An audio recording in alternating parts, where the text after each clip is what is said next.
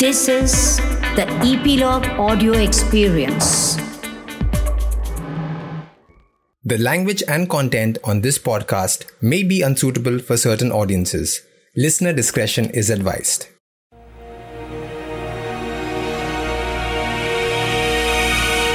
Welcome to the third episode of History Chatter. In the last episode, we were talking about the lonely struggles of a small group of people. They had been dreaming for a new nation state for decades, but it didn't come about, and their struggles were quietly forgotten. In this episode, it may be useful to ask why, and how some episodes in history are forgotten, and others are remembered. There are many answers, really. We'll talk about one of those. In this episode, we'll talk about how the state often directs and manages how history is to be served to the people. Why and how does the state have so much power over the business of reading and learning history? Let me offer a perspective on that question by recalling two incidents from Indian history in recent past. I myself wrote about them only 2 years ago. Here we go then. History and the state.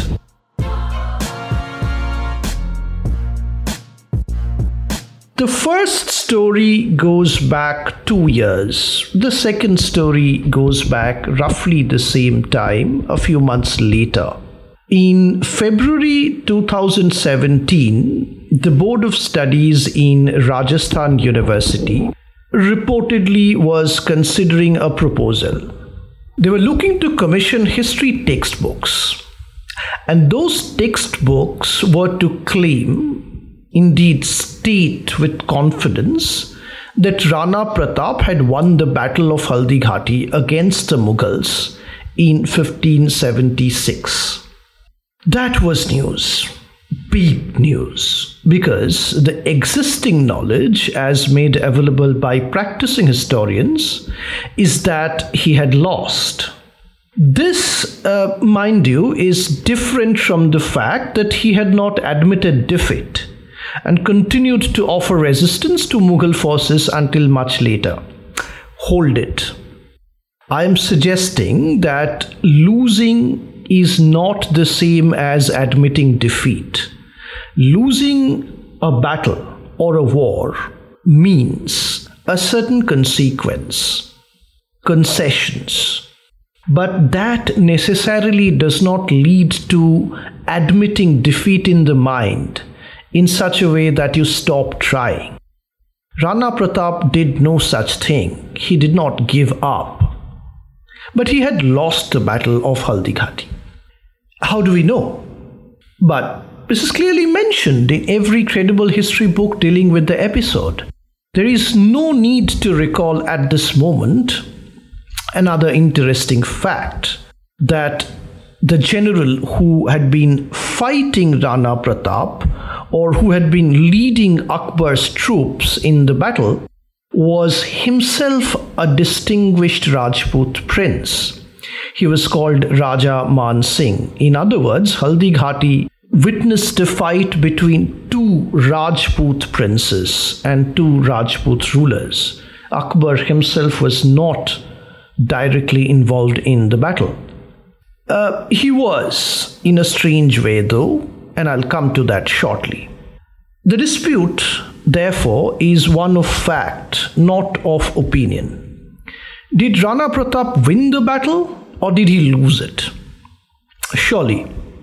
It was a collection of Rajasthan ministers who were members of the Rajasthan cabinet, who had no specialized training or research expertise in history, had claimed authority in coming out with the fact, quote unquote, that Rana Pratap had won. Frankly, it does not require a great deal of knowledge or expertise in history to ascertain whether Pratap had won the battle or he had lost it. It boils down to the question of how historians verify facts. How do they do that? Well, there are debates about the valence of individual facts, whether each of them is an abstract unit which make sense in itself, or whether they are independent of those units, they are organized as stories. They make sense only as parts of a larger story. These are complex debates. They can wait. For the moment, let us assume that facts as independent units, as details, can be verified. Let's assume facts can be verified. There are techniques of cross-checking facts. So, let us consider one contemporary source. Now, the term contemporary source refers to documents or recorded voices from the time in which the event in question had occurred. They are considered more reliable than later recollections or memory. The point has been made in several pieces which dealt with the controversy around the historicity of the film Padmavat, which released a few months ago before this controversy broke out. There is a distinction, in other words, between the truth value of a contemporary voice or testimony and the truth value of a later recollection or memory. That is not to say that the later memory has no real value. It does. It has a good deal of value. It simply means that it has a different kind of reality. There is a difference, for instance, between what happened and what you recall having happened 30 years later, for instance. Your recall is not necessarily without any value, but its truth claims or chances that you are telling the truth is not the same as listening to a testimony of someone who had been present at the time. This is really an obvious point, and it cannot be disputed. So, we know now that recollections and myths are not history. They're useful, but not as history. They're useful within history. As a methodological question or strategy, therefore, a contemporary testimony is preferred, much more, in fact, than a later recall. It is a settled practice in India and abroad among professional historians. A historian of warfare in Mughal India was kind enough to pass me a primary source, one that is not terribly unfamiliar to an informed audience, Akbarnama. Incidentally, there are not too many contemporary Rajput sources for details of the battle of Haldi Ghati, that is. This lack of information is to be regretted and indeed lamented. They cannot, however, be replaced by later recollections which circulated through family memoirs or 19th century romance novels about the valor of Rajput kings. The Akbarnama, written in Persian by Abul Fazl, is more widely read in English translation. It was done by Annette Beveridge, and it was published by Asiatic Society of Calcutta in 1939. Pages 244 to 247 of this 1000-page plus work refers to the Battle of Haldi Ghati in some detail. The description is graphic, and the Rana's valor is actually praised. Mind you, Rana's valor is actually praised by a chronicler who's sponsored by his enemy. Rana Pratap's forces, which were a confederacy of a number of Rajput clans, and not just Rana's own forces, even secured initial advantages. It means the Rana could win. And there was a point when it seemed he was about to win. And then, according to the Akbarnama, the elephants entered the battle, and it took a different turn. Particularly after the sudden death of Ram Prasad. Ram Prasad was the prize elephant of Rana Pratap's forces. There was reportedly a cry at the time, a furor, that Emperor Akbar himself was now entering the battle on a swift horse. Abul Fazl writes that might have made the enemy lose heart. What really happened is that a reinforcement arrived and the Mughal forces were strengthened. Let me quote Abul Fazl. "The wretched fled and hastened to the defiles of the hill country," unquote. Fazl concludes, "and the tired imperial army chose not to pursue them. The battle was won." There are other contemporary sources too, such as Nizamuddin Ahmad's Tabaqat-e Akbari and Abdul Qadir Badayuni's Muntakhabul Tawariq. Both these works are available and the curious ones are most welcome to consult them. Frankly, there's no doubt that the Rana had indeed lost the battle. If challengers had to displace this version of events, they had to produce a contemporary source with equal, if not more, details. But as it came to pass, the historians who had been appointed by the Board of Studies of the University of Rajasthan tended to agree with the absurd and unrealistic claims of the politicians. I am sad, pensive, as a matter of fact, to have to announce to you that textbooks, history textbooks in Rajasthan schools were indeed now changed, and they claim that Pratap had won the Battle of Haldighati. This is a very distressing problem, and that has a connection. I made a connection with another similar incident which took place 3 months later. I have a question to ask around the two, and that is the main question of this episode.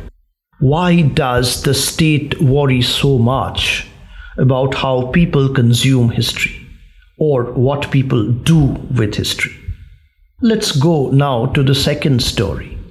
Chief Minister of Uttar Pradesh Yogi Adityanath had observed that history must be rewritten, that it must accommodate allegedly forgotten heroes such as King Suhail Dev, who had resisted foreign Muslim invaders, foreign in quote unquote. Yogi Adityanath was not making a particularly original argument. His critics have already observed that his interest was narrowly political or electoral. He was basically busy quoting two particular castes, Rajbhars and Parsis. Both of them worshipped Suhail Dev as their slighted ancestor.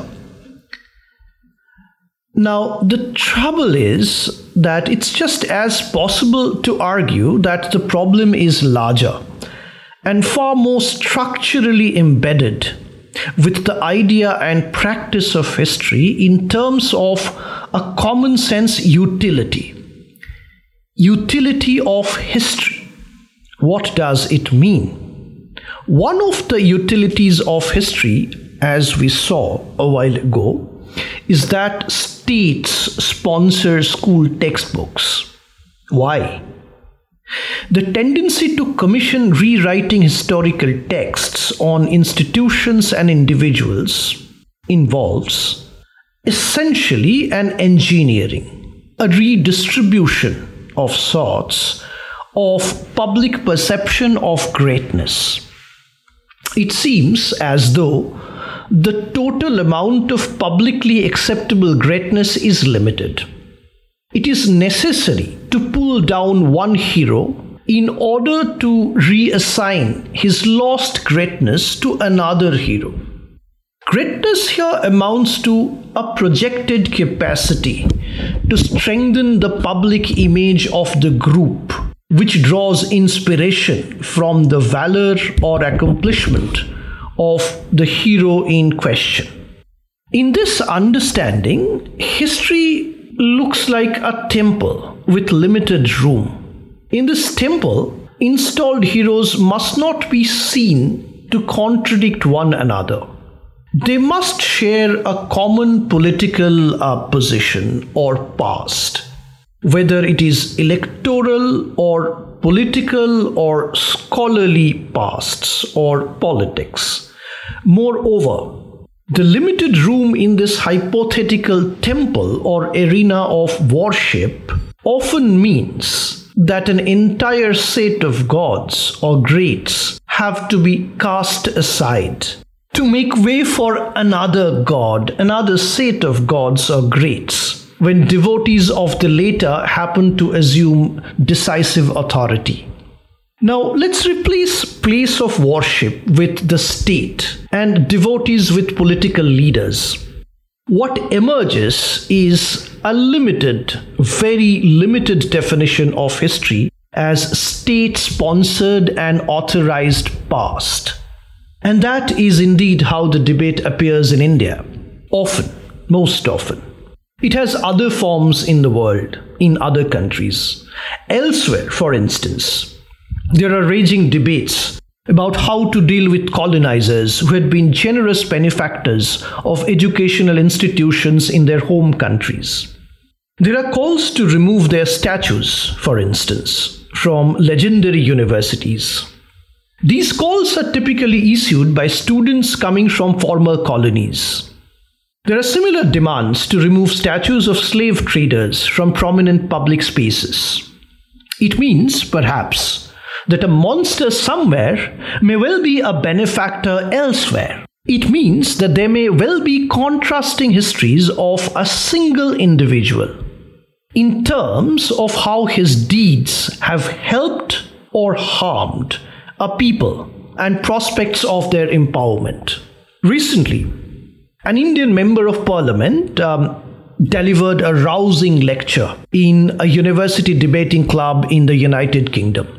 He reportedly called for the United Kingdom to pay reparations for the untold damages which were caused to India's prospects of entering into capitalist modernity with greater wealth and equality. Now, common to all of these demands is an individual or a group claiming to speak for a wounded people and demanding compensation for perceived wrongs committed in the past by ancestors of a projected antagonist. In most instances, the projected antagonist is an amorphous generality or a collective which happens to celebrate the targeted villain for an entirely different reason. Now, all this is only partly about history. It's not as though it has a universally transparent and consensual meaning that is understood by everyone and clearly and equally. It is not as though that meaning can be encapsulated and somehow made to circulate through a leak-proof regime of tightly controlled dissemination. History is not only a tightly regulated, university authorized, practiced only by trained and licensed professionals kind of academic discipline. In reality, it has a whirlwind life in public circulation. It is also called the public life of history. When history professionals use that term, public life of history, they usually mean non-professional or non-rigorous or amateur history. It means an unlicensed practice of history by irresponsible people who play with a fragile commodity or a fire, and they might either break it to pieces or burn someone else's property down. They're novices. With amateurs writing history, the initial suspicion harbored by a historian is usually that such a person is more likely to lack rigor and positive intent. It is the most valid suspicion in India. It does happen. It does tend to happen often enough. In the past, communities have been targeted and riots have been engineered through carefully designed messages that have been strategically circulated. Now, there is also a history of governments directly dictating to official agencies as to how school textbooks on history should be written.